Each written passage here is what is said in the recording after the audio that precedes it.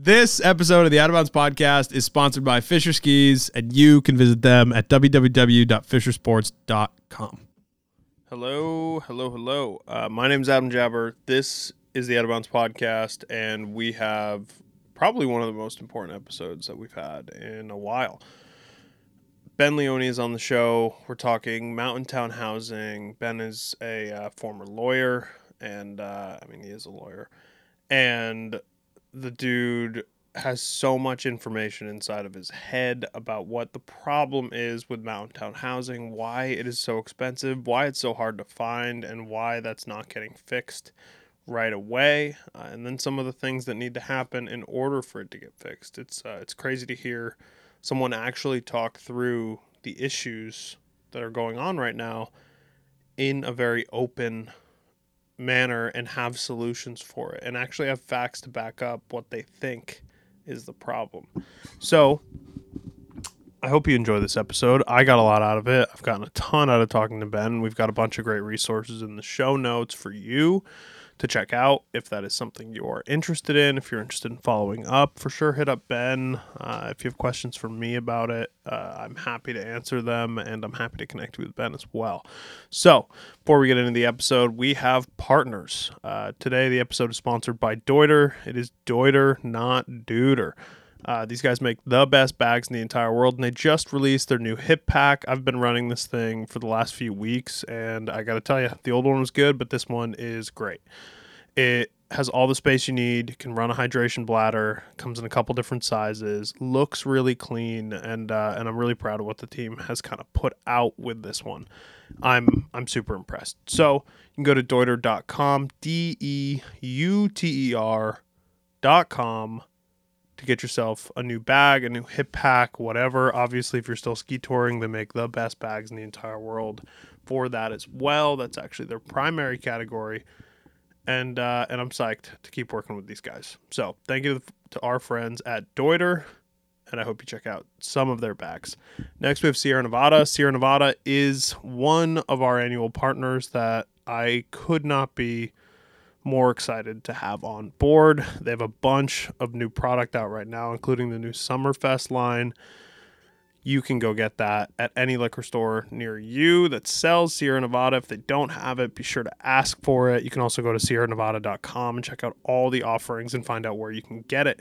They also have some awesome recipes. X and I did a little cooking show on YouTube over the past couple months to just kind of showcase some of the recipes on their website. And for those of you that are not drinking, like myself right now, hit up the Hop Splash. It is amazing. I am a huge fan of something that kind of tastes like a beer, but is a seltzer. It's light, it's easy to drink, and on the hot summer days, I couldn't ask for anything better. So check out sierranevada.com. Also, go subscribe to the YouTube. We've got a ton of good YouTube content coming out and out right now, including the Rasputitsa recap, which just happened a couple weeks ago. We've got some videos on how to check your tire pressure, what you should be running. We've got some new videos coming out on chain length, cutting your chain, and all that good stuff. So hit up the YouTube, just search Out of Collective, and you will find us. And without further ado, I hope you enjoy this episode with my friend and yours, Ben Leoni. Ben, why don't you tell people who you are, a little bit about yourself, and then we can kind of roll from there. Yeah, what's up, everyone? My name is Ben Leoni, and I am a skier and a lawyer. Live here in, those are my two jams, I guess. I don't know. My Instagram handle is That Skiing Lawyer Guy, because some people have actually called me that before. Like, no joke. I live in Maine, but I have a long history of living around the country in kind of various mountain towns at various times, and now I am an environmental lawyer. I work for the U.S. Department of the Interior, basically focused on federal lands regulation and environmental laws and stuff like that. But yeah, still a skier, mountain biker. I always got tons of projects. I'm a dad. Yeah, that's the That's the short story.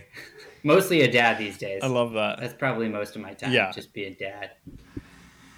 Yeah. What? So talk to me a little bit about what you kind of emailed me or DM'd me and were like, okay, like I got something really cool to talk about. I think. What is that? Like, kind of frame it for people a little bit so they kind of know what they're getting into here. Yeah.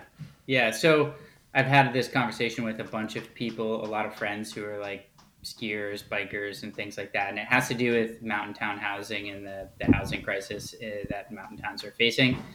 And it's something that I've been studying for a really long time. And I had kind of a particular angle on it, I think, as somebody who used to do a lot of like municipal land use regulation, and now I'm doing more federal land use regulation, but I have like a lot of background in it, um, and housing from more like of a legal standpoint, um, and so they basically a bunch of friends like were like, dude, you should talk to some podcasts about this because like people aren't talking about it. And what that is like I think everybody can agree that there's a housing crisis in mountain towns across this country, and there's a lot of articles and press about the crisis and how it's affecting people. But where I differ and where I think I have a different voice from a lot of these articles and videos is that most of these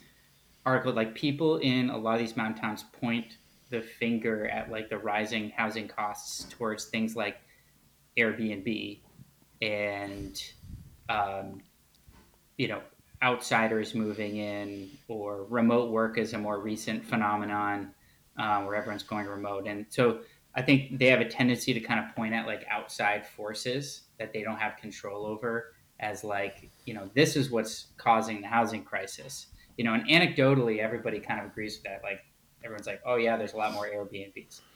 This is all true, but I think that these conversations and that kind of finger pointing really ignores the true uh, the true problem and the root of the housing um, crisis in these mountain towns, which is really overregulation of the type of housing that we can put into these towns. So I think that really it's the town's own zoning codes. These are the we're going to get into the weeds with zoning a little bit, which is definitely not like sexy, but it is the root of the problem. The land use regulations and the zoning laws in a lot of mountain towns are so restrictive that basically only like one type of housing is allowed in most of these mountain towns, or at least in like 90% of the mountain town, and that's a single family house. And there is Right.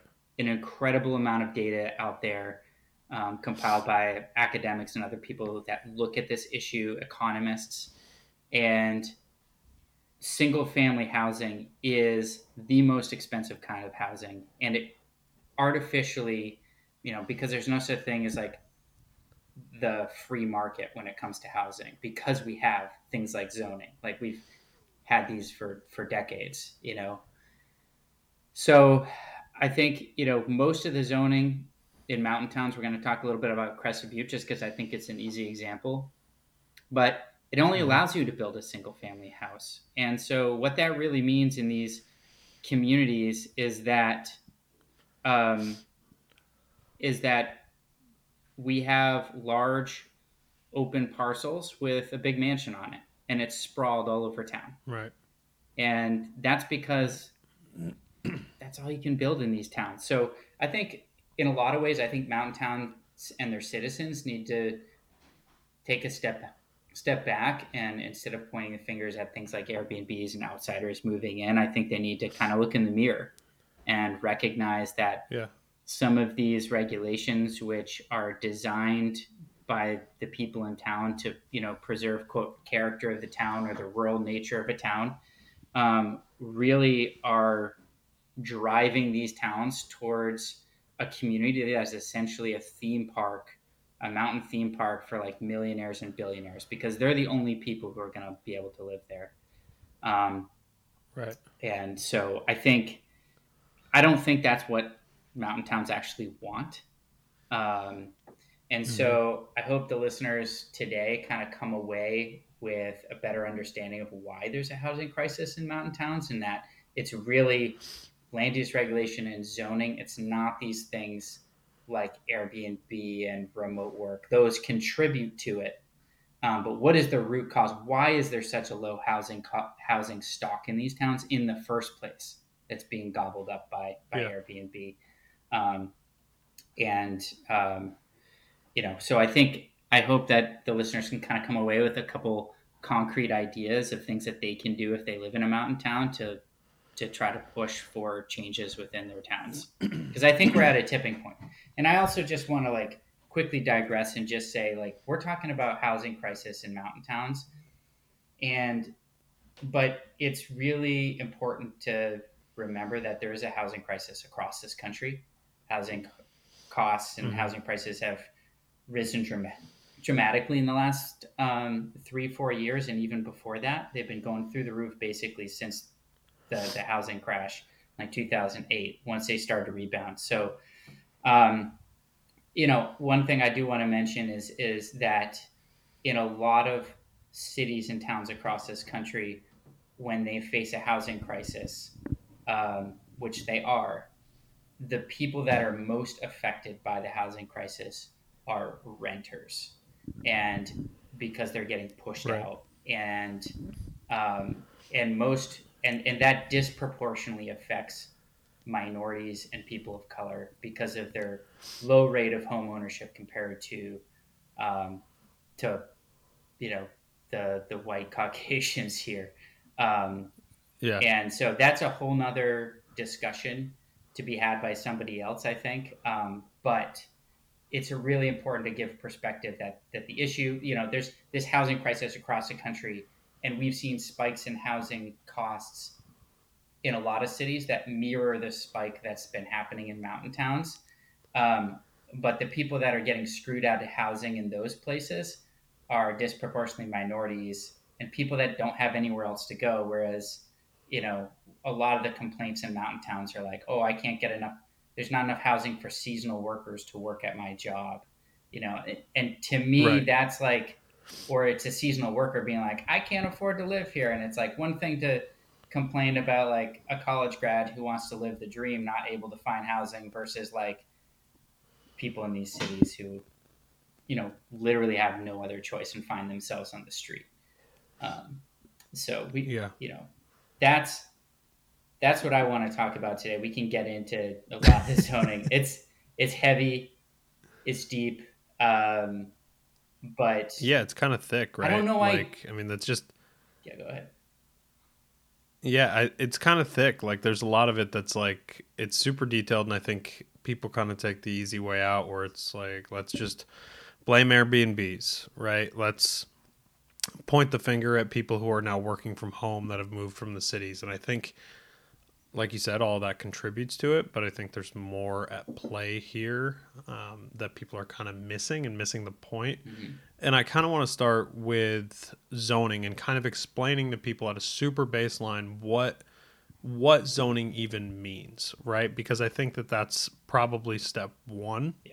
Because most people have never shown up to like a town hall meeting, right? Right. Like, I don't think people understand what it actually means when it comes to building or buying a property, using the land, whatever.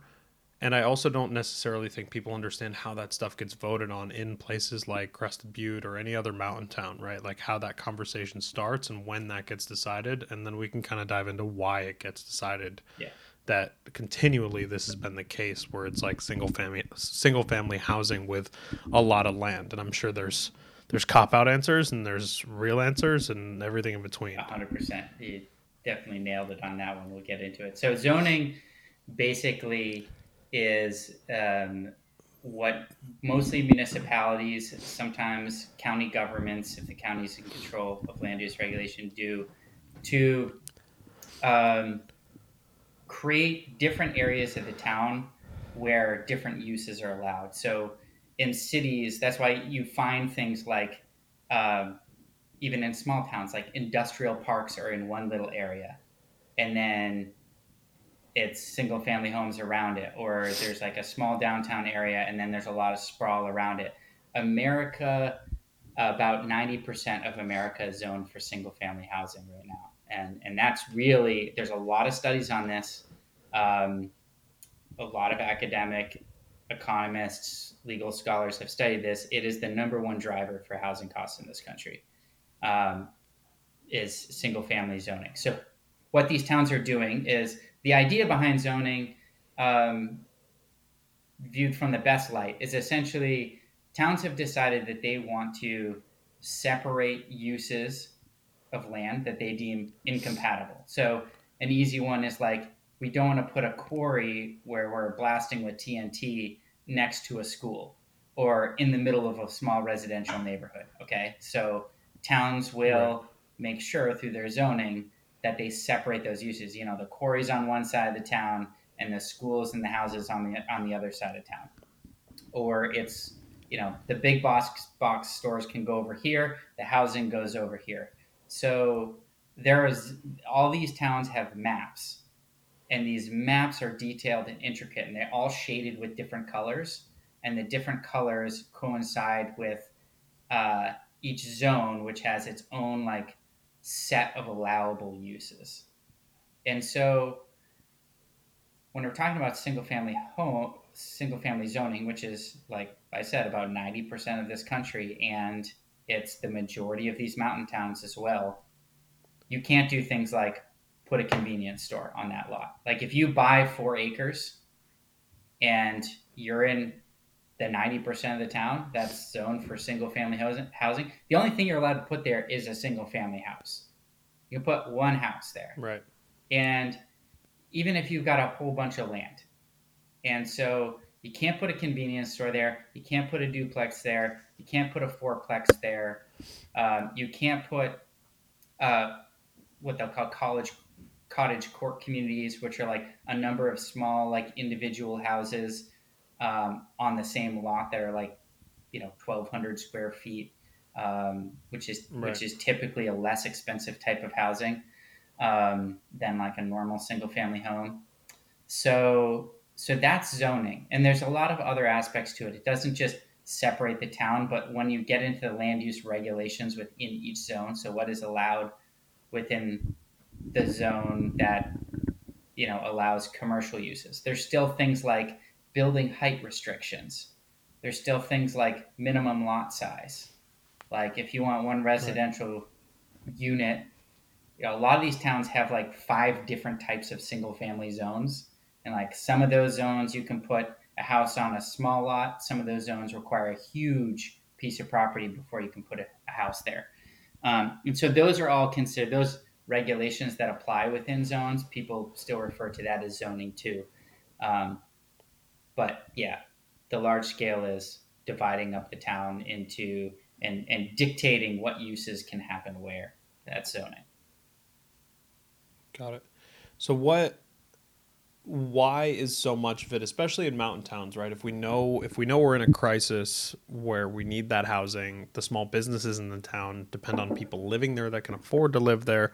Why is so much of it single family zoned versus, putting in a apartment complex or putting in like a help me understand a little bit why that's happening and how that gets put through year after year, because this is not a new situation, it's a building situation, right? Like where the last few years this has happened more and more and more, and I think red flags are starting to go up like all over the country in mountain towns, because you're like, oh shit, I had 8 employees last year, I have 3 now, because no one can afford to live here. Yeah. And it's easy to say like, oh, pay the employees more. But like even if you pay them $40 an hour, they're not going to be able to pay what a lot of this stuff is priced at. And it isn't available. Right. Like that's the other thing too, is like people are living and occupying in these places.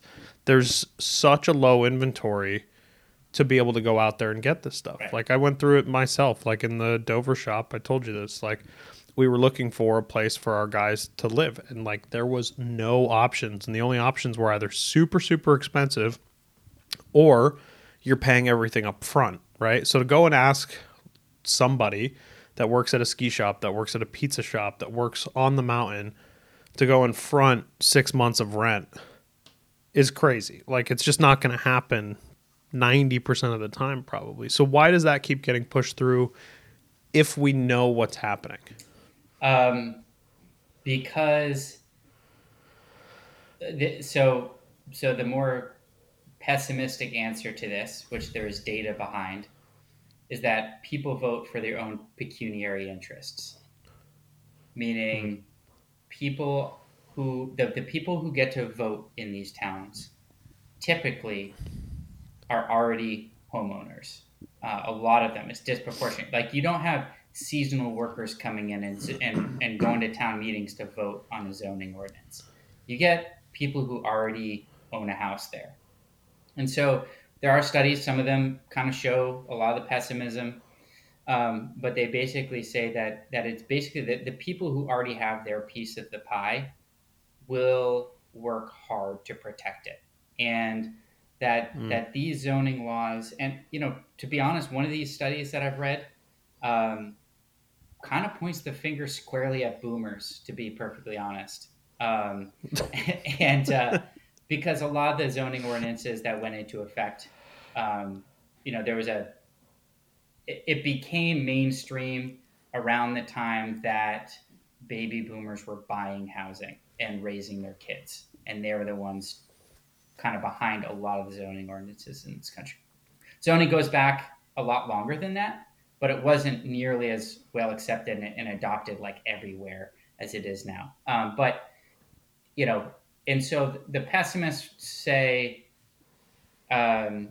basically that they are voting in these regulations with their own interest in mind, because they have always known that single family housing is the most expensive kind of housing. And what we think about what has happened to housing prices since the 1980s, like, people have made a bajillion dollars, like, with money in real estate. Like, putting your money in real estate right now is, well, maybe not right now, but if you did it in the 1980s or 1990s and you still hold onto it now, like you couldn't have put your money into like really any other area of the economy and made more money off of that. And that is really driving a lot of the wealth inequality that we see in this country, which we don't need to get into. But that's sort of the pessimistic view. The more I think that doesn't give us the full picture, though. I think the bigger view, honestly, comes down to like psychology, and people don't like change. So, Okay. you think about Crested Butte. It's absolutely gorgeous. It's got this like great rural feel. You're driving up from Gunnison. There's all this open space. There's like ranches and stuff, and it feels kind of like agrarian still and like small towny. But and so people want to preserve that feel. That's what like attracted them there in the first place. And so they're like, oh, this is like, it feels like a great little town. There's all this recreational amenities, and I've got views from my houses. Like, you can see the mountains no matter where you are in town. And so I think people are drawn to that kind of landscape.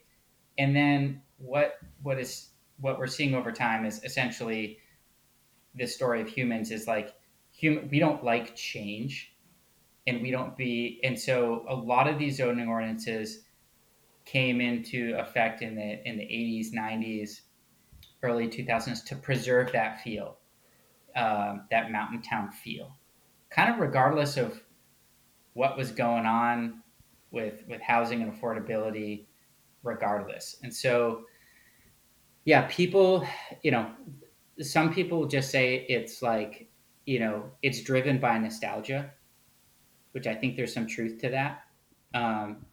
People move into a town and then they don't want it to change after they move in. And that's just like, I've felt that in various places that I've lived. Like, but the problem is change is inevitable. And, but what folks have found out is that zoning ordinances can do a lot to reduce the amount of change that happens. And so they have created land use regulation that preserves the status quo while the world changes around them. And that has created a lot of incredible pressures on these towns when it comes to housing. Right. So let me ask you this. If you go and we release a lot of these restrictions that are put on zoning right now, right? We open up more available housing. A lot of the argument that you hear from like people that live in these towns, like, and have lived there, and especially like the wealthy, the comfortable, the retired, like these types of people, one of the worries that you hear about is the town becoming overrun, like with people that live there all the time or seasonally, and it just basically shutting down their ability to do anything, right? Is there any merit to that, or is there just like a happy medium where there's limitations on the amount of housing that you start to open up? I don't think that there's a lot of merit. I think that as building if you open up areas to more building, as building expands, you do have to plan for it within the town and make Right. sure that the services continue to be provided to those new areas. So whether that's water or sewer, and that can, that's a hard thing for towns to do. And so I think that's another reason why it's not done a lot is, people are like, oh man, like if we want an apartment building down here, we're going to have to run sewer. We're going to have to run water. We're going to have to figure out maybe a new intersection down here. But that's a story of towns developing across this country. That's how they've always developed. Towns can do it. Right. People just kind of throw out these things as like, well, these must be roadblocks. Or they say like, well, what about the services? And aren't we going to have more parking? And aren't we going to have more congestion? As if these are like rhetorical questions, and they're not, and there's answers to them. And that with good town planning, you work around them, and it can work better than what's there today. Right.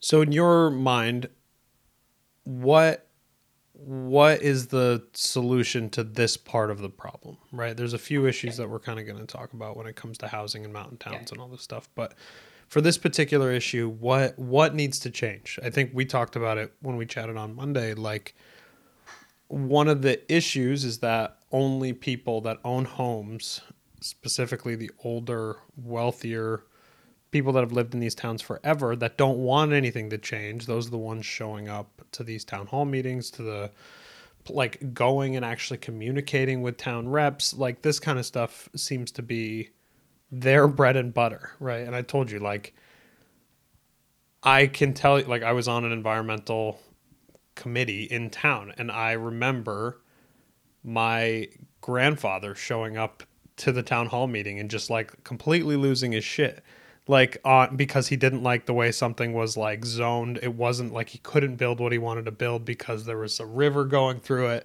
And he says, before he even realized that I was on this board.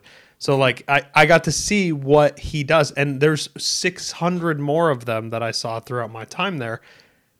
Just older white guys that get to just go there and say whatever they want, right? And just like make their opinion heard and not feel like they have to hide behind it, or like they know that like, okay, you're here as a public rep, you're going to hear my opinion, and they'll just try to make whoever that rep's life is harder so that they get what they want. So that being said, what is the solution to that part of it? Because there's not like, I don't know what to do, right? We've talked about it twice now, and I still don't I don't have an answer to say like, oh yeah, show up to town meetings. But like, if you're a seasonal worker, what do you do? What is that solution? Yeah.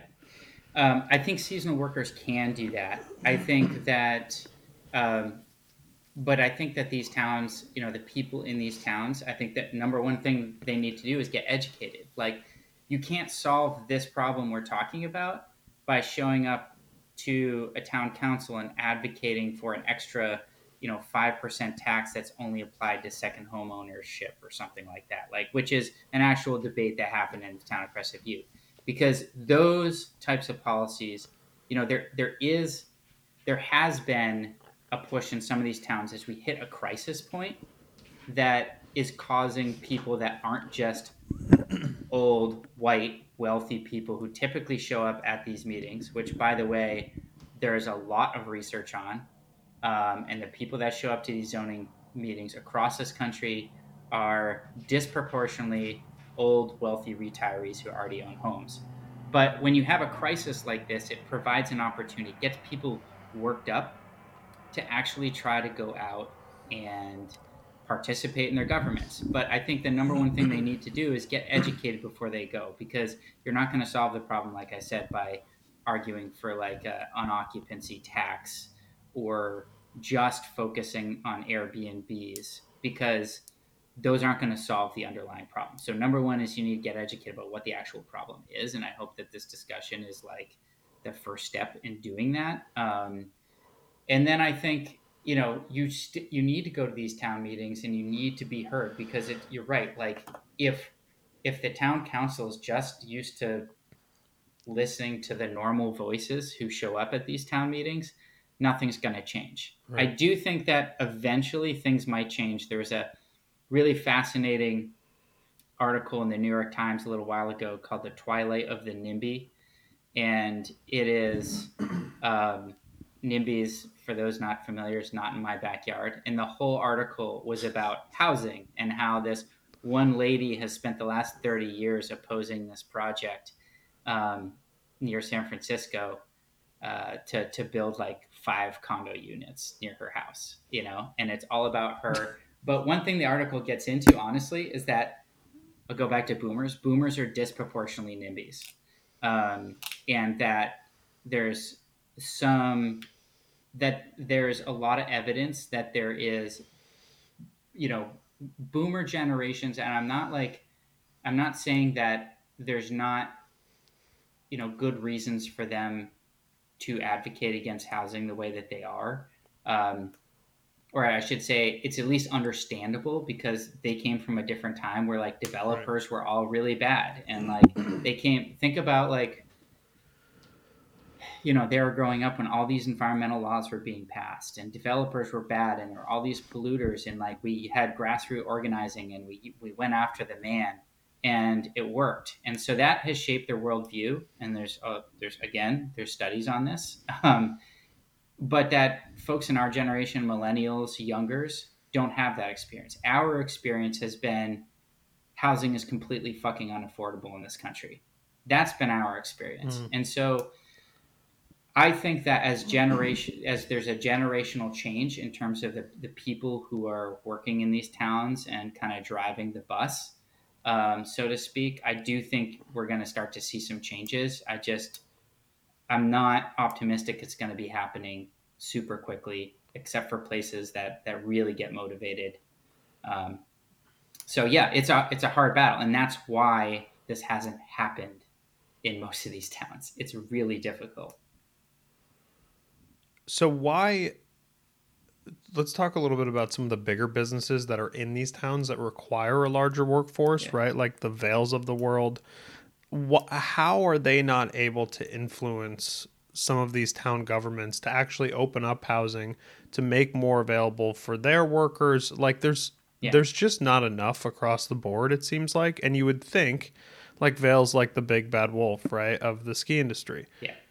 Well, even they can't get what they want done, right? Like it's crazy. It's tough. Vail has a very challenging relationship with the town, from what I understand. I'm not an expert on Vail, but Vail has been trying recently, and I try not to be, because I just try not to pay attention to Vail Resorts or the town of Vail. It's just not my thing. I just try to ignore them. But like they did try to put in a huge housing complex to house their workers in a part of Vail. Yeah, it got shut down. There's a lot of local opposition to it. It's the same people. It's like these super wealthy people who live in mansions right nearby who are like, well, you're going to like destroy the herd of bighorn sheep that currently live in this one area. And it's like, to be honest, bighorn sheep are not endangered. And, I'm an environmental lawyer. This is what I do every day. I work with the Endangered Species Act all the time. But to me, Like, I was waiting for you to be like, "Fuck the bighorn sheep." like to me, like, you know, the people that are the neighbors to this project who are like, or this proposed project who are complaining about it, like their houses sit on former bighorn sheep habitat. So it's like, well, the only reason why they're Yeah, shoved onto this little lot is because you already freaking built on the rest of their property, and now you guys are complaining yeah, that we're worried about the bighorn sheep. It's not that I like am not sympathetic with the bighorn sheep. I'm not sympathetic with the argument that they're making. But yeah, these yeah. people are wealthy. They've got a lot of time on their hands, and they show up to every meeting, and they make life a living hell for the town um, decision makers that are trying to look at some of these things. But I think, Right. you know, at least there's parts of Vale that are zoned that allow for more dense housing. Like you can actually Yeah. do it in these places. The problem that we see in a lot of these other mountain towns, Vale, I would say, is kind of a unique situation because they're in such a small, tiny valley. Like the buildable footprint of Yeah. that town is so constrained. I think they've got different Right. challenges than places like even Crested Butte, which again is surrounded by federal lands on three sides, um, but there's at least a lot more land. At least right now, there's a lot more developable land. But what so in places like Crested Butte, the issue isn't bighorn sheep. The issue is really zoning, and that you can't, as a if you're the ski resort, you can't put in affordable housing for your employees because there's no place to put it in Right. the town. We can get Right. into the Mount Crested Butte and their zoning ordinance in a second because they just passed a new one this year. Crested Butte, the town of Crested Butte, which is separate from Mount Crested Butte, um, just did a whole planning process. We'll get into some examples there, but the long story short is you don't find even these huge corporations being able to find housing. They want to, they have the funds to do Yeah. it, but they can't find a goddamn place to put it because the Yeah. zoning regulations in the town don't permit it. And that's the problem. Right. So I do want to step back one step and just say when we're talking about housing affordability, I think there's two different concepts that are both related, but there's like affordability for like seasonal workers and people like that. And that's typically done through rents. Like you rent your housing. Right. But then there's this other related concept of housing affordability for the people that actually like want to put down roots and raise a family. And Yeah. some of these towns are talking about addressing the former issue, which is trying to permit in a couple areas of town, like these bigger complexes that have a lot of affordable rentals, which will solve some of the big problems that some of the towns have with their seasonal workforce. And I don't think it's a bad thing, but those kinds of policies aren't going to do diddly squat to lower or at least help control the prices of housing for people that actually want to buy a house there and live there long term. Right.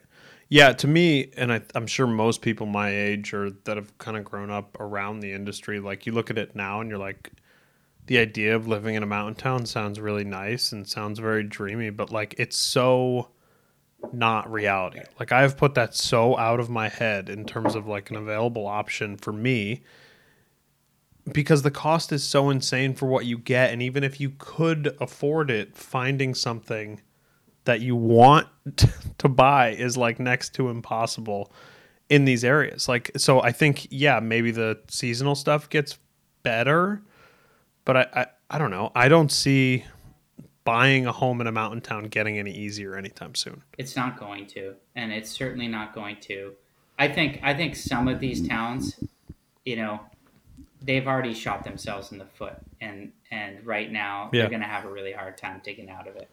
But what I would say is that if these mountain towns embrace higher density, it's going to go, in certain areas or across town.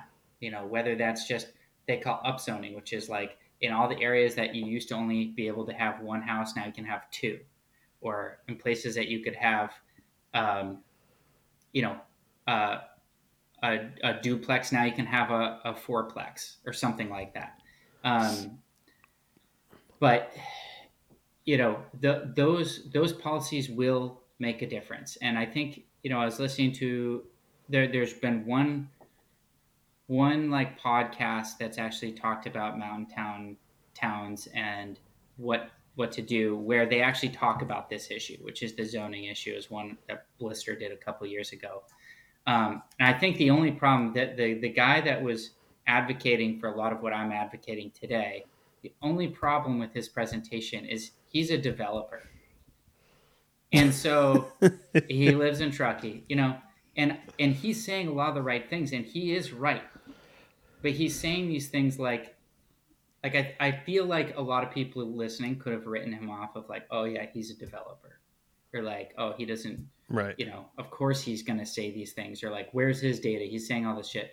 And I guess I'm here today telling you that as a longtime land use lawyer who got really interested in this issue because I sat in zoning board of appeals hearings. I sat in planning board hearings. I've been in this process. I've been in the weeds of it for almost my entire career, and I've seen it firsthand and how easy it is to shoot down new housing projects in this country. And now I teach this stuff and work with land use regulation as my job. And, it's not just that experience, but it's also the fact that like I've actually done the research. Like there's a lot of peer-reviewed studies on this precise issue that back up what that developer was saying, which is we need to ease our zoning restrictions. We need to ease things like parking requirements. We need to ease things like building height minimum or maximums that are like super low, and allow people to actually build stuff that's livable and allow people to build something that's not just a single goddamn family home. And we're actually going to do a lot. So, for example, I just want to use one example because it is, I think, easy to hear things like, let's reduce land use regulation and just let the developers do what we want. Like nobody likes developers. People like developers about the same amount as they like lawyers, which I have like a very personal experience with. So, here's a quote. So this is by, there's an article written by Jen Schutz and Lance Freeman. Lance Freeman's professor at Columbia, teaches planning there. Jenny Schutz is probably like one of the most widely renowned experts in planning and economics and housing costs and prices. And she's a fellow at the Joint Center for Housing Studies at Harvard. So like these are not developers. These are like very liberal, academic PhDs who do studies combining economics and land regulation, looking at the effects. And they did one study that looked at different methods of trying to create more affordable housing in this country, like what works, because there's a lot of ideas are out there. And so they did this whole thing looking at all these different things and like outlawing Airbnbs, like doing what's called inclusionary zoning, which we don't need to get into, but there's all these things that towns actually implement to try to solve the affordability problem.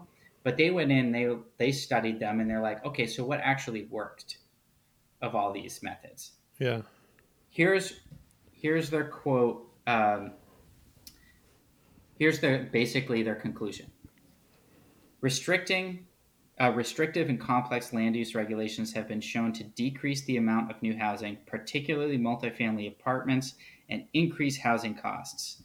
Local governments should increase density allowed under zoning access jurisdictions, making it possible to produce smaller, lower-cost housing units. That's their number one recommendation.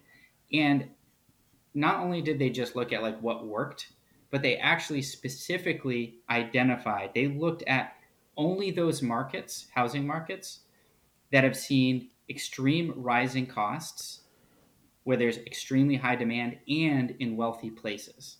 So they looked at some of the more wealthy places. So they looked at towns where demand is high, prices are increasing, and there's a lot of wealth.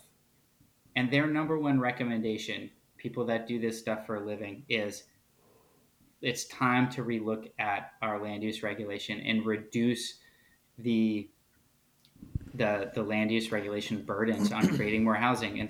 And they get right into it, and they basically say we need to end single family zoning, like straight up. We need to end it, and we need to end it now.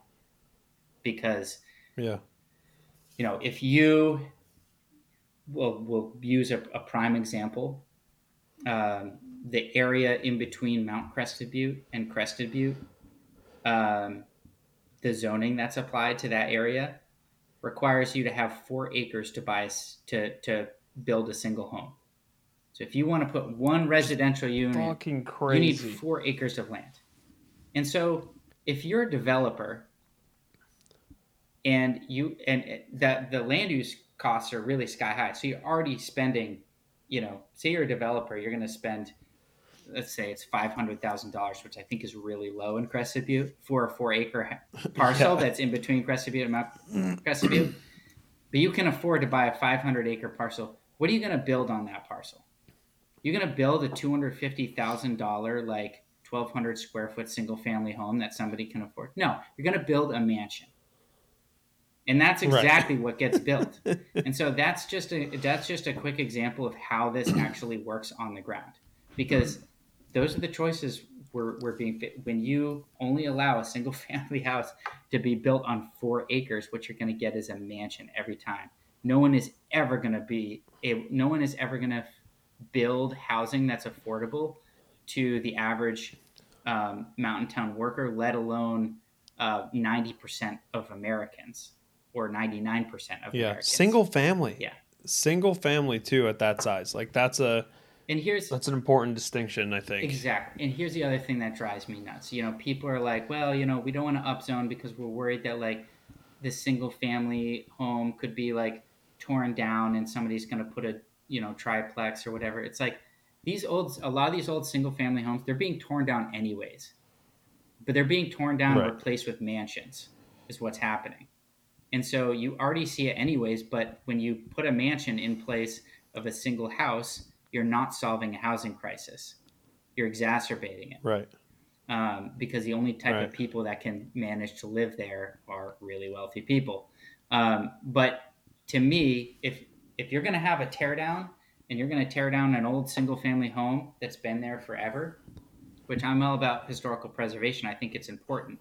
But for those buildings and houses that aren't like, historical in nature, they're just, a house that's been there since 1960 or whatever, like, and you're going to tear it down. I don't want to see a mansion put there, or I don't want to see some contemporary, like cute, like three-story, modernist single family vacation home. I want to see some housing for people. I want to see multiple units. But you can't do that in Crested Butte. How did that start? Tear down a house in Crested Butte. I'll get to that in a second. You can tear down a house and you can put in its place a 3,000 square foot single family home by right. You don't need like lots of permits to do it other than like your normal building permits. You don't need to jump through these hoops. The zoning permits you to have that house there. Put a 3,000 square foot like huge house there. But if you want to tear down that house and put in a 3,000 square foot building with 3 1,000 square foot condos, or or 3 1,000 square foot smaller houses on that one lot, you can't do it. You can't do it. That the building is the same size, folks. The old building still got torn down, but you can't build the housing that will actually be affordable to people. And that's really what is happening in these mountain towns. And that is what is driving up the costs. And that's what mountain towns are seeing. Yeah.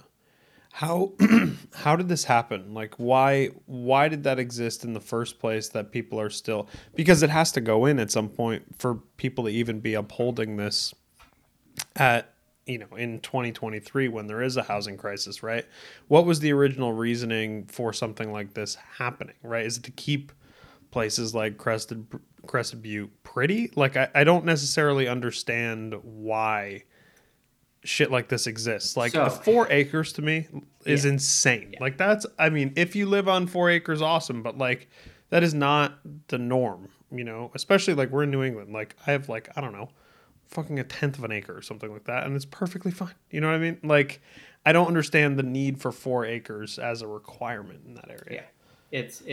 It's not needed. But we could digress into some of the origins of this stuff a little bit, which I won't spend a ton of time on. I think that um, basically a lot of these types of zoning policies, restrictions, um, came about at a time, or I should say, have their roots in a really, really, really ugly aspect of American history, which is our racist housing policy that we've had here. And so a lot of the things about single family housing were enacted after the Fair Housing Act was passed in the late 1960s. That's when you really saw single family housing like start to proliferate.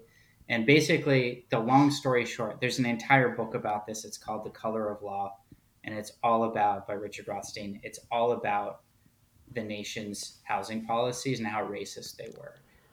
And then, what's happened since then. So basically, it started off with you had places that were zoned for whites only. Like if you were a person of color, if you were a black family, you couldn't buy a house in these areas. And then eventually, after World War II,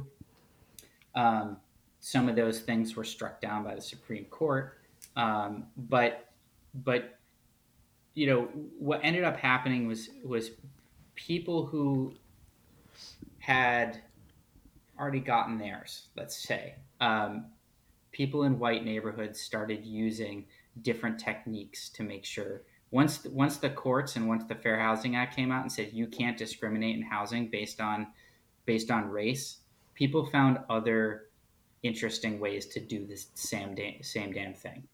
So there's private restrictive covenants, which are essentially like zoning by contract. Like a developer comes in, develops like hundreds of houses, and then has all these restrictions on who can buy and what kind of house can go in there that are specifically designed to price out people like minorities. Because at that point, by the 1970s, once the Fair Housing Act was enacted, whites owned the housing in this country, and minorities didn't. I mean, they owned some, but it's disproportional. So they made it hard to people in white neighborhoods, and there's a lot of research. There's a ton of research on this. It's not just Richard Rothstein's book. One of my colleagues, or I should say acquaintances, who teaches law down at Denver School of Law, Sturm, she focuses on this issue, and she really looks at what are these like seemingly benign things like architectural design requirements and all that kind of stuff that were put into these zoning regulations that were intended to keep minorities out.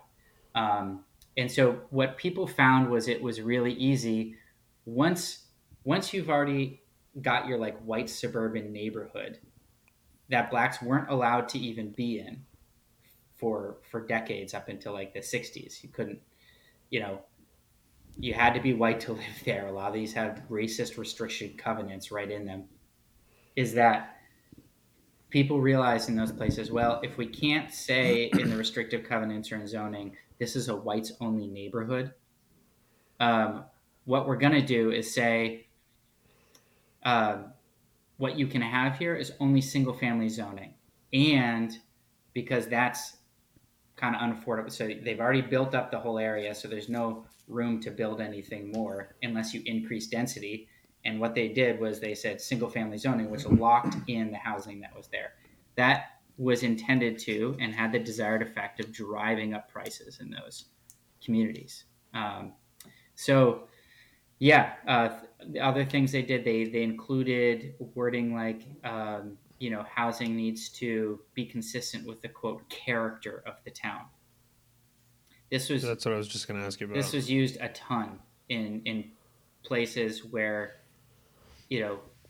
like a lot of academics have poured through the meeting minutes of, these planning boards or private developers implementing these things, and they're designed to try to keep out the type of housing that would be affordable to people that aren't the white single family living in a single family house in these neighborhoods. And character is cited all the time to oppose things like affordable housing. I mean, it's one of the number one terms um, used to push back against affordable housing. This doesn't fit into the character of the town. This isn't who we are.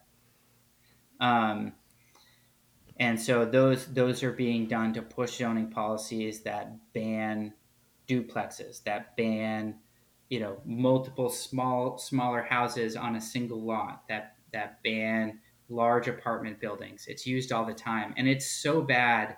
That term character, as used in zoning ordinances, is just dripping with a really, really ugly racist history. So bad that there are state legislatures around this country who are coming to terms, I think, like becoming a little more enlightened about the history of that term being used, and are Right. specifically passing legislation that bans towns from using the word character in any housing planning regulations. So Vermont just did that.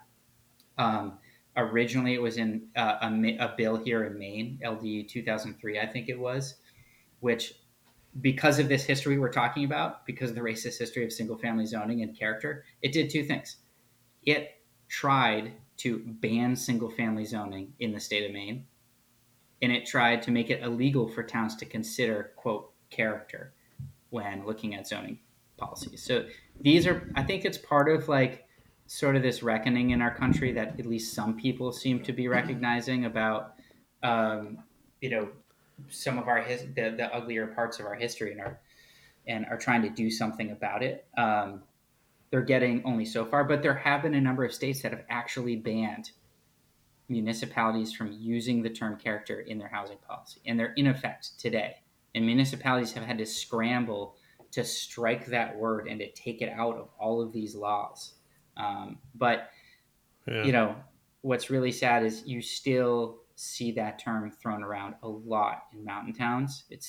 It was used to by some people to advocate against an affordable housing project that was proposed for Crested Butte just a couple years ago. It popped up again. This doesn't fit into the character of the town. Like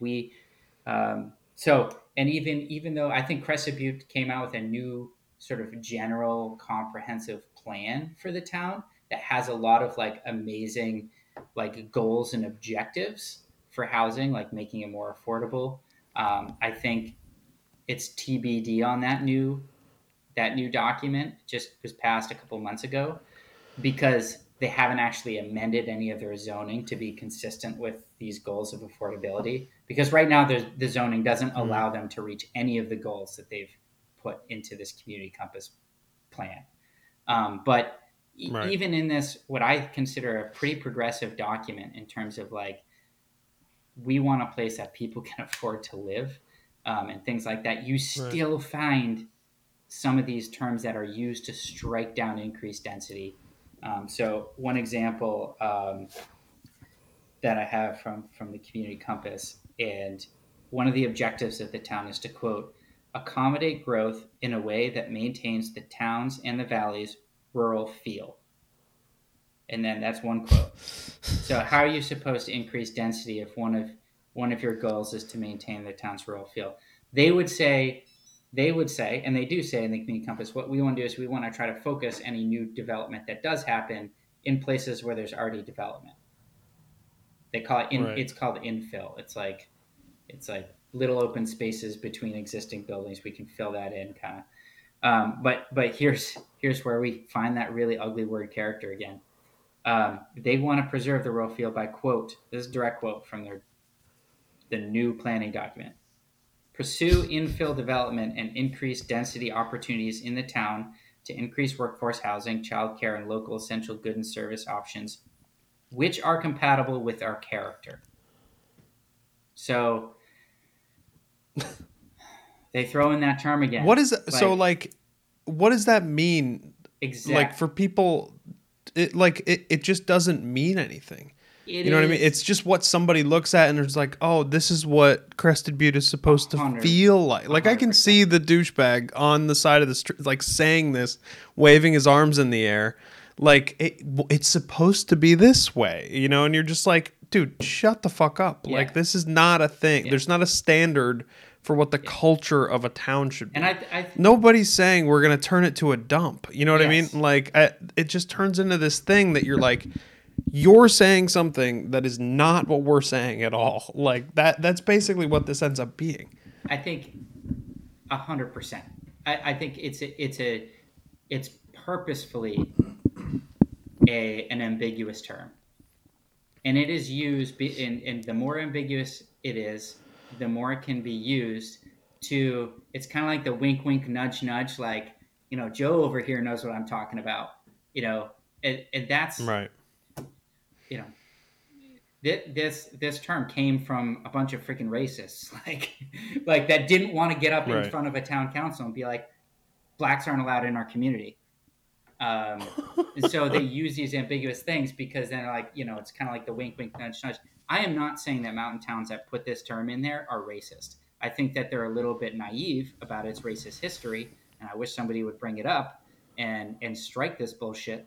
But I don't think that the folks in these mountain towns are doing this because they're inherently racist the way that municipalities were when we started to see that term show up in land use regulation documents, you know, years ago. But giving everybody the benefit of the doubt, what I do think is that it is inherently ambiguous, and it is kind of like a lot of these documents talk about, like, we can't really put a finger on it, but we know this town is special and it has a very special feel to it. It's like they say these things right in the document, and I'm like, what the fuck does that mean? But what it really means, where the rubber hits the road with that term character, is when people try to put anything into a town that is not a single family house. That's where character comes in. And people cite it all the time, like, we can't have it like this. Like, look at our town. It's got this amazing rural feel that we're trying to preserve. How can we put in an apartment complex to house 220 seasonal workers here that's going to be 5 stories tall? Like, God forbid there's a 5-story tall building that actually houses people who work in the town, because that would be against the town character. Because right now the town character of Crested Butte, let's be honest, is this is a theme park for millionaires. If you didn't already get your housing back in the 90s when housing prices weren't crazy, that's what it is. That's what it will be in the future, unless they do something about their housing regulations and embrace some density. And I know that is really hard because, again, this goes back to the beginning where I talked about, like, psychology. People don't like change. And if I bought a house in Crested Butte in the 1990s, a huge part of me would be like, I bought this house in this town because I like what it looks like. It's beautiful. I like it the way that it is. And I don't want to see like a 5-story. Like, if I want to see a 5-story apartment building for local housing for local workers, I would have moved to Keystone. But Keystone sucks. I moved to Crested Butte. You know, like, I understand. I understand that. But, like, at some point, the people that actually got in when housing was affordable in Crested Butte and have this, like, nostalgic, rosy view of what it is, like, once they move on and sell, I mean, the people that can't afford to move into Crested Butte today are in the top 1%, if not the top 0.5% of income Americans in this country. Like, that's just a fact. Nobody can afford to actually buy housing there. Like, and so, yeah, I think they're going to have to look at themselves in the eye and say, like, when we're talking about character, like, what are we talking about? Like, this mountain theme park for rich people. Well, I think it'll hit them in the face as soon as they start going to the grocery store and there's no one working there. As soon as they start going to the ski resort and there's no one working there, like, and that'll be like 100%. Right. It's starting to happen where people are showing up to the rental shop and it's taking them an hour to get their shit, and you're like, they're still not totally able to see the problem because they'll be like, why aren't there more people working? Right? They only get to that problem. They don't, I don't think people have clicked over to problem number two, which is like there's not enough people to work. Like you can tell people that all day long. It's not like it's like public knowledge that there's not. I can tell you firsthand, there's no one to work. Like I've tried everything, Yeah. tried raising what we pay. Like there's nothing that I can do to get more people in without there being a place to live for them. And I think that's a huge part of the problem, right? It's funny. You sent me that Vice documentary about Crested Butte and the pizza shop owner kind of talking about, oh yeah, like we'd like to open every single day in every location. We can't because we don't have enough people to work. Why don't we have enough people to work? Well, there's restrictions on the housing, short-term rentals, blah, blah, blah, blah, blah. And then they go and they ask her, do you own any short-term rentals? And she's like, yeah. Like it's just like that's a good example of like you're hearing it from the horse's mouth. Like you can't open every single day. You can't have a functioning town economy without people to actually work in that economy. 100%. 100%. And I do think that is why a lot of these mountain towns, like it's one thing to hear some ski bum be like, I can't find a place to live, man. And towns right. aren't gonna like and there's address, 100 places to live. yeah. Like but when when the people that own local businesses in a town show up to a town meeting and start to complain because they can't find workers, then the town council starts paying attention. Then the rest of the town starts paying attention. And the people that already live there and already have got their piece of the pie suddenly are like, wait a second, this isn't just a problem for people trying to move here to have what I got in the first place. This is a problem for me too. And so they actually show up and are now like, kind of pushing for some of these changes. But again, I do think that like, and mountain towns are not unique in this. There's like a lot of lip service being paid. Like everybody knows that there's a housing crisis in these mountain towns, and everybody is talking about like wanting more affordable housing. But what you end up seeing is you hear these terms and you get it in these planning documents about affordable housing, like Crescent Butte just put through with all these like lofty goals.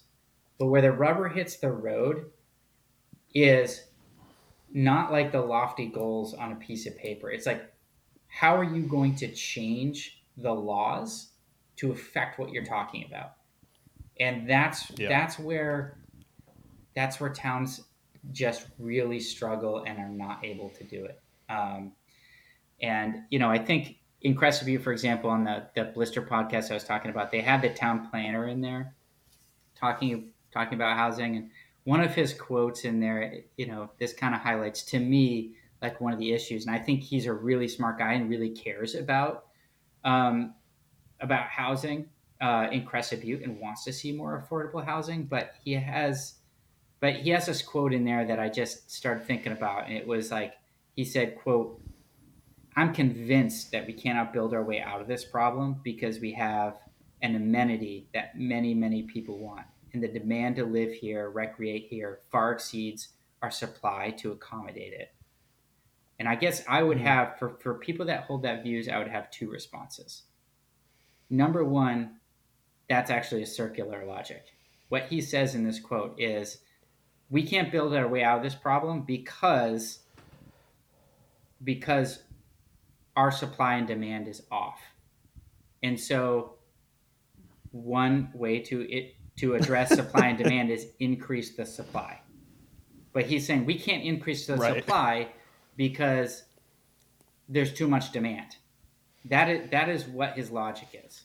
It's, it doesn't make any sense. As lawyers, we call that circular logic. And it doesn't make sense. Yeah. But second, to the extent that he has a point about like, yes, there are a lot of people that want to live in Crested Butte. It's beautiful. It's stunning. The mountains, the recreation there are great.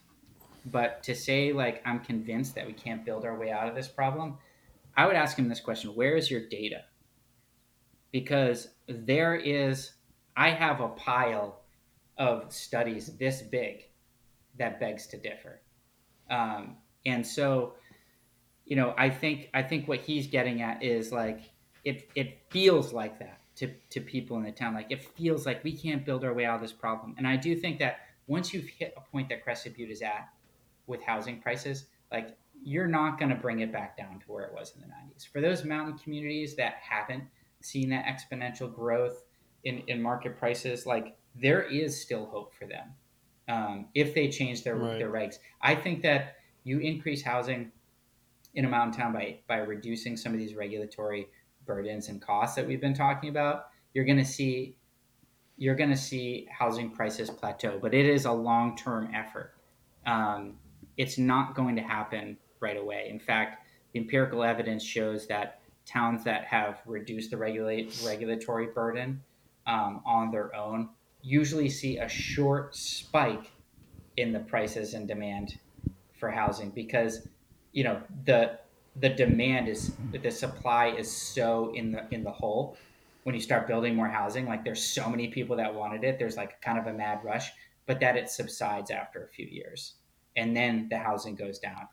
um, there's only a couple places around the English speaking world who have done this, who have like whole like across every zone in town reduce the regulatory burden on building new houses.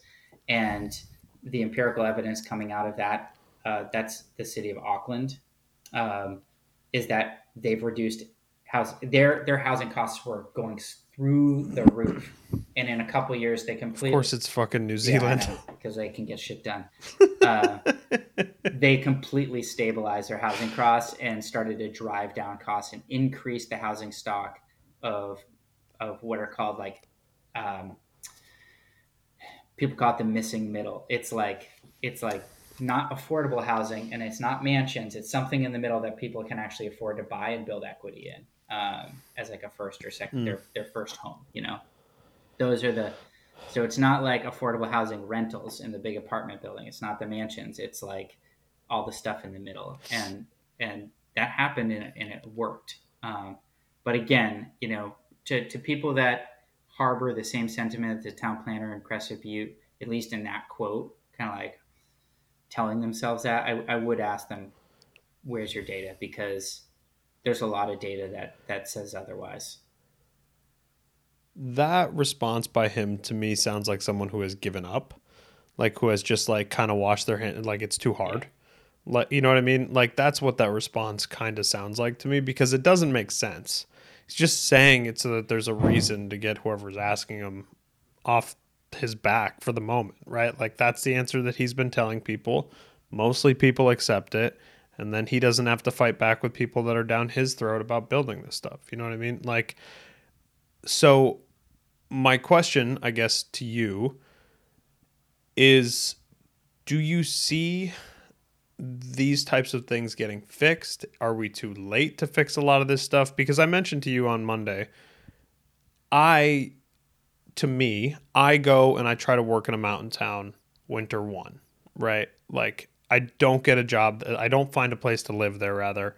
It's impossible. I don't go back the next year wondering, okay, can I get a job here? Like I don't see that happening very often. I see a lot of the people going and saying, let me go do something else. Let me go work somewhere else. Let me try a different place. So I think you get a lot of this bouncing around that's going to happen because there isn't the availability over the past few yeah, years, for the past, whatever, 5 years, decade, whatever.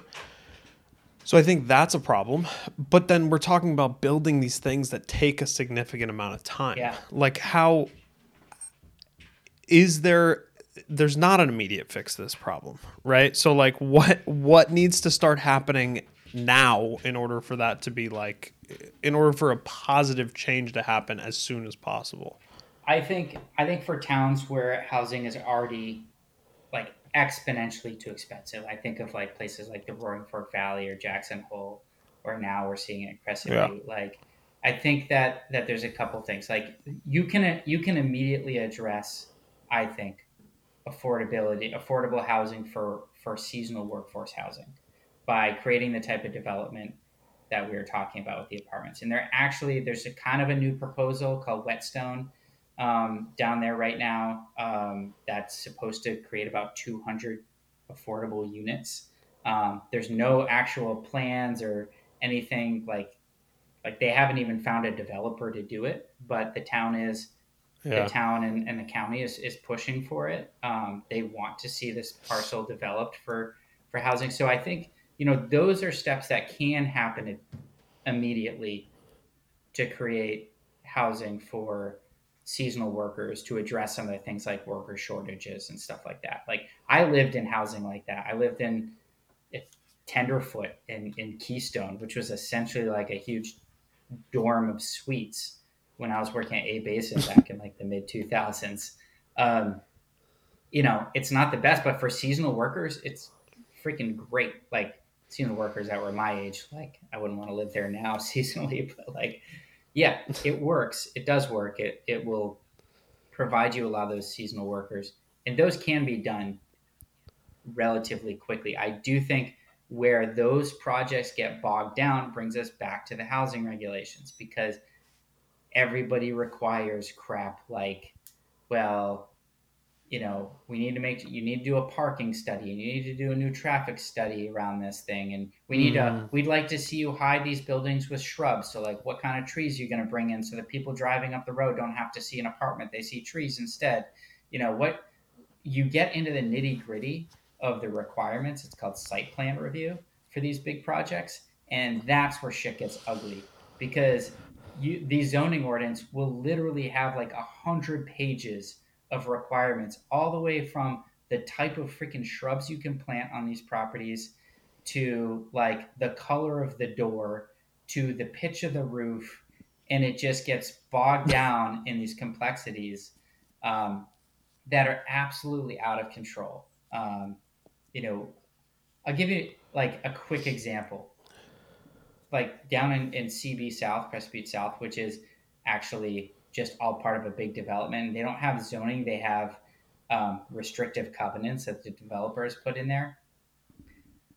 All you can really put in down there is a single family home in that development. So, like, it's like kind of a quasi town south of town.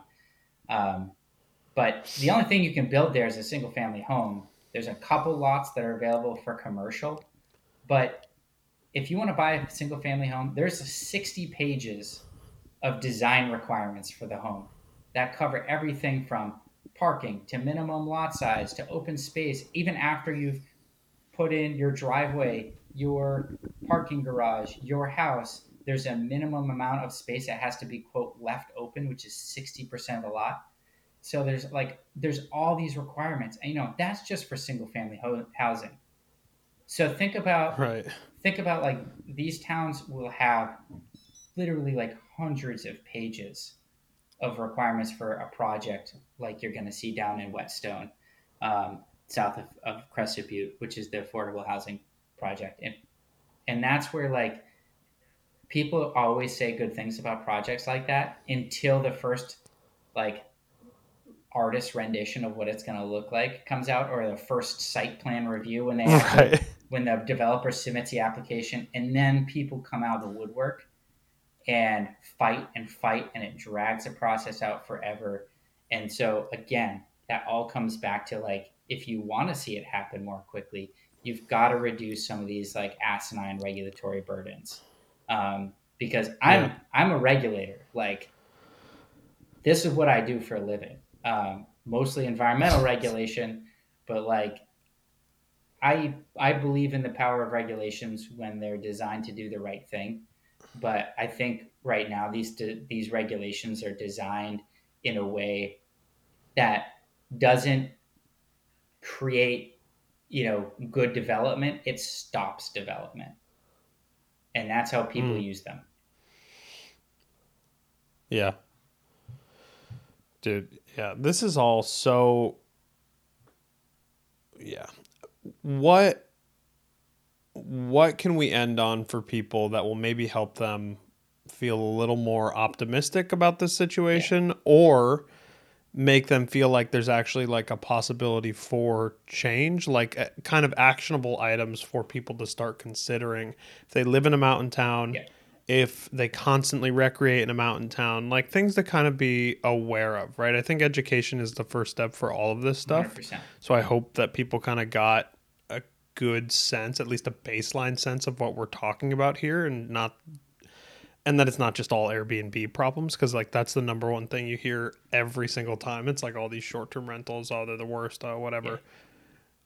Talk to me a little bit Yeah. about actionable steps that people can take. There's some low hanging fruit. Crested Butte is taking some good actionable steps. Like number one is to not only to permit, but to encourage the construction of what's called accessory dwelling units, which that's, you're going to hear that term when you go, or ADU, when you go to town meetings. But what that really is like, that's the in-law apartment.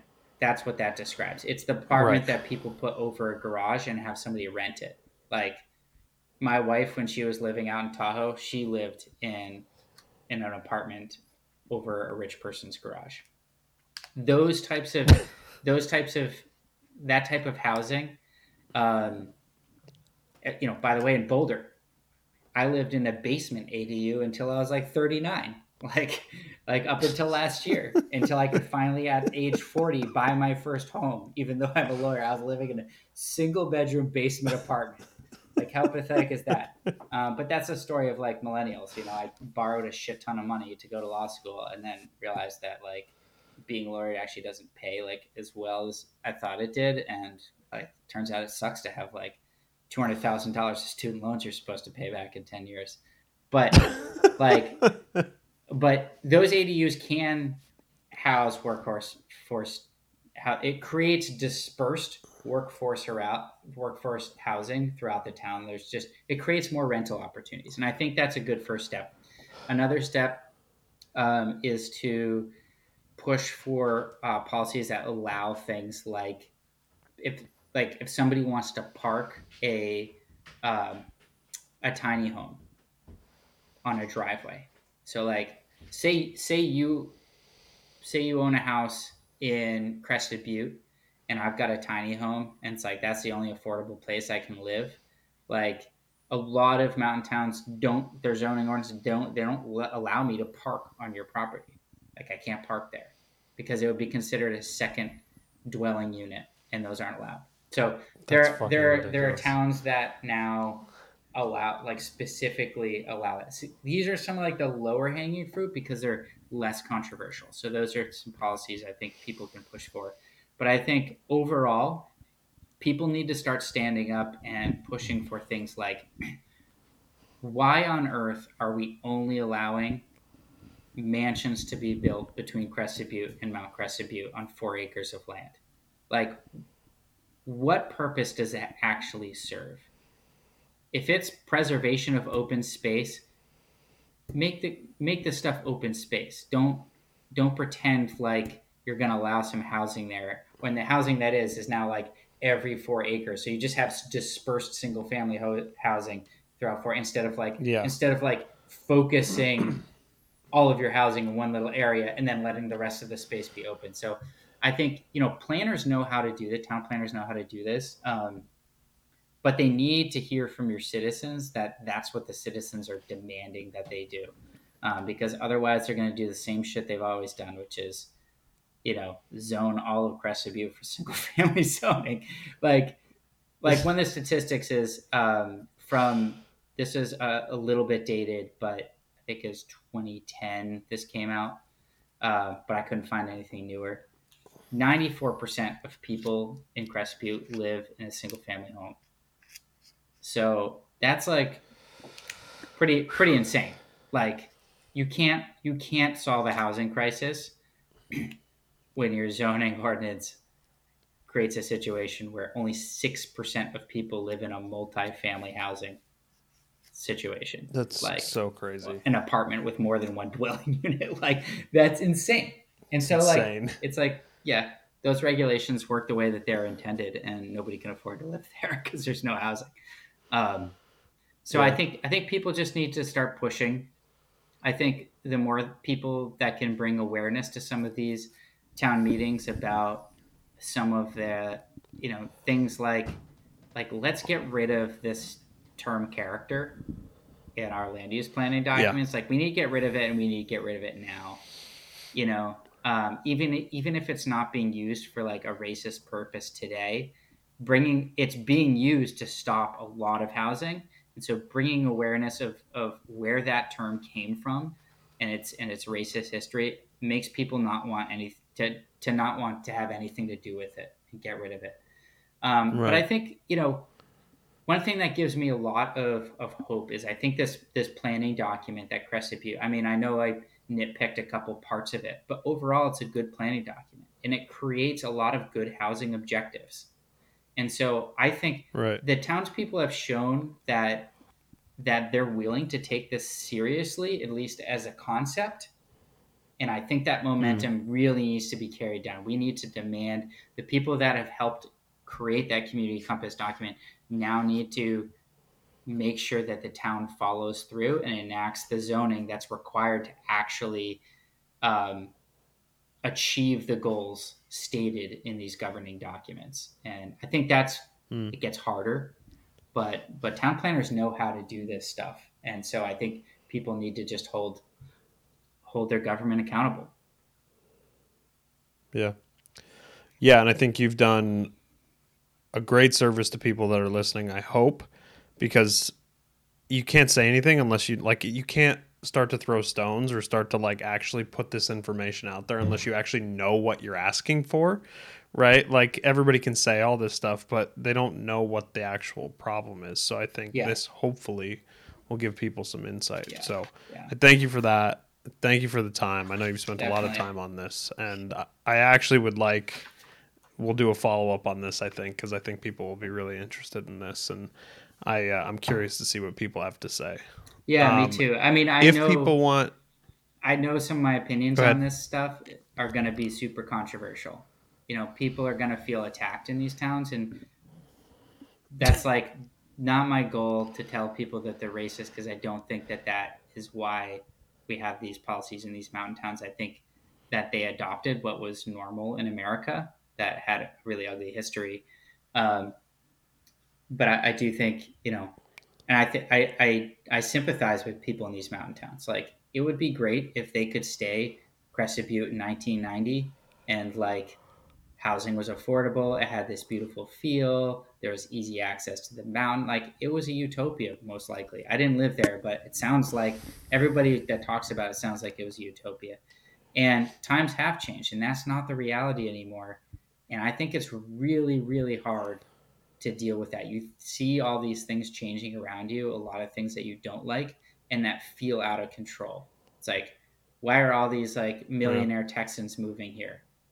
And it's like, I yeah, get that. And so I get why people focus on things like a vacancy tax, which was proposed in Crescent Butte for a while, which, you know, I get it. Like that's an emotional reaction and it's a natural emotional reaction to combat what you feel like is like outsiders putting you under threat.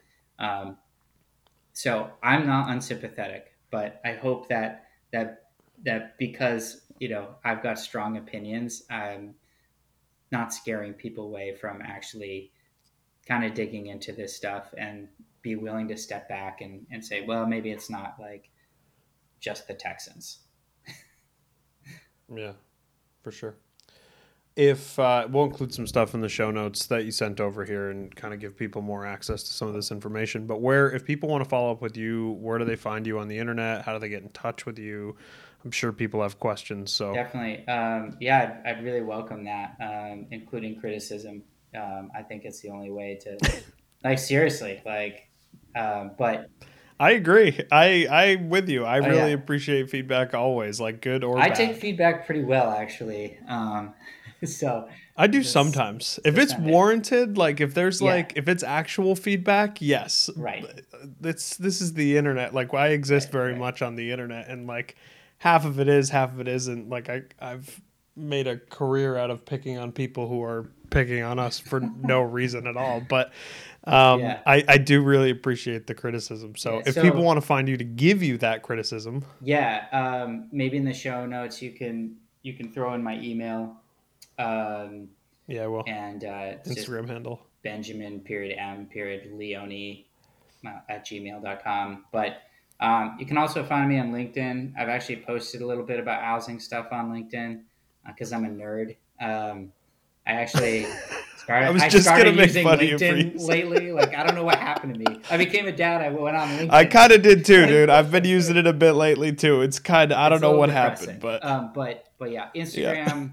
Instagram's a bigger one. I've actually done some stuff on the gram, and I will like a lot of people follow me because I used to do a ski web series called Working for the Weekend through Ski the East, or was on Hmm. like some of the old like meathead ski films. But now, because my life is equal parts skiing and other things, I tend to like post some about some of these hot button issues on the gram too. So you can find me at that skiing lawyer guy on the gram.